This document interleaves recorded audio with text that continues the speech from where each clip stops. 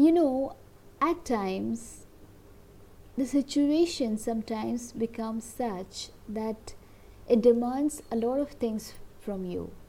Even after you do your core responsibilities, apart from that, there are certain things which is demanded from you, and you feel that that is also a part of your responsibility.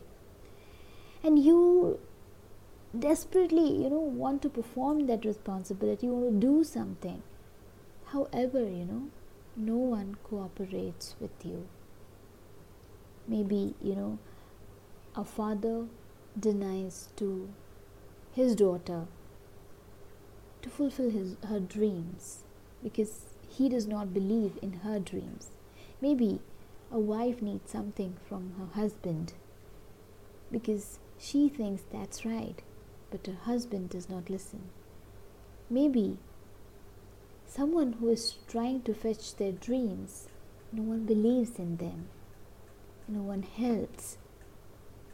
It's kind of the situation that, we become dependent on those people to help us, to cooperate with us. However, unfortunately, you are denied, you're refused. What would you do? Would you curse your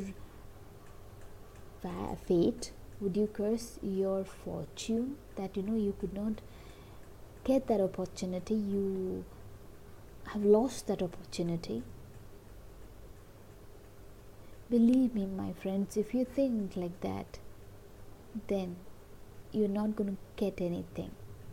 It is true that there are a lot of oppositions on your way. You would not be supported, maybe not at all. But believe me one thing,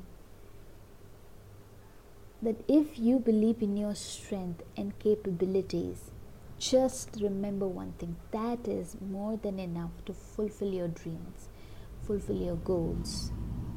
That will take you ahead towards your destination. You do not need anyone's support. Rather, that time would come when you would give support to them, those who have denied.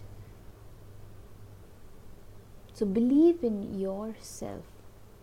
And when you are denied, you're refused, get firm and stronger. Remember that. That is a time when you build your self-confidence.